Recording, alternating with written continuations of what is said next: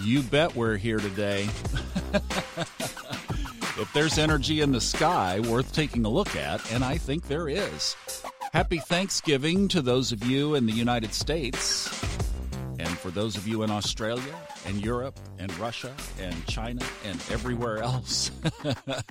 We'll still look at the energy up above for today because the moon has moved into Capricorn. That's just, and I'm not dissing Capricorn at all. It's just that you go from that sparky Sagittarian energy to that more diligent, let's get it done type energy. So this would be a good day, I guess, to cook a turkey properly.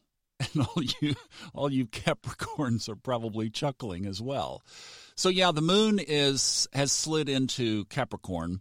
And there's another little interesting aspect. We'll keep it short today, but Uranus is in a trine with all this energy that's kind of stacking up right there at the cusp between Sagittarius and Capricorn. It's kind of like a turnstile at the gate of an Elton John farewell concert. There's a stack up. So Venus has already gotten through the turnstile. It's in Capricorn already. The moon has just moved in. And now Jupiter is sitting at 29 degrees Sagittarius. So it's trying to get through the door, the gate. It will on Tuesday. And that will basically move the current stack into Capricorn. We're getting ready for this January 12th, 2020 big.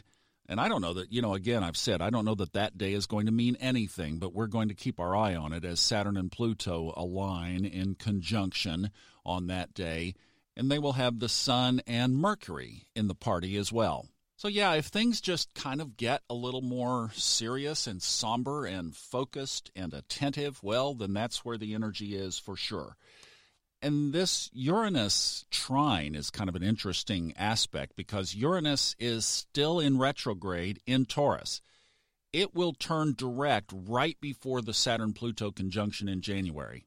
But it is trine to this is what caught my attention. It's trine to the ascendant as well as Venus, the moon, and Jupiter. So, families are getting together. Uranus can throw curveballs. It is a trine, so it is a good, favorable, easy aspect.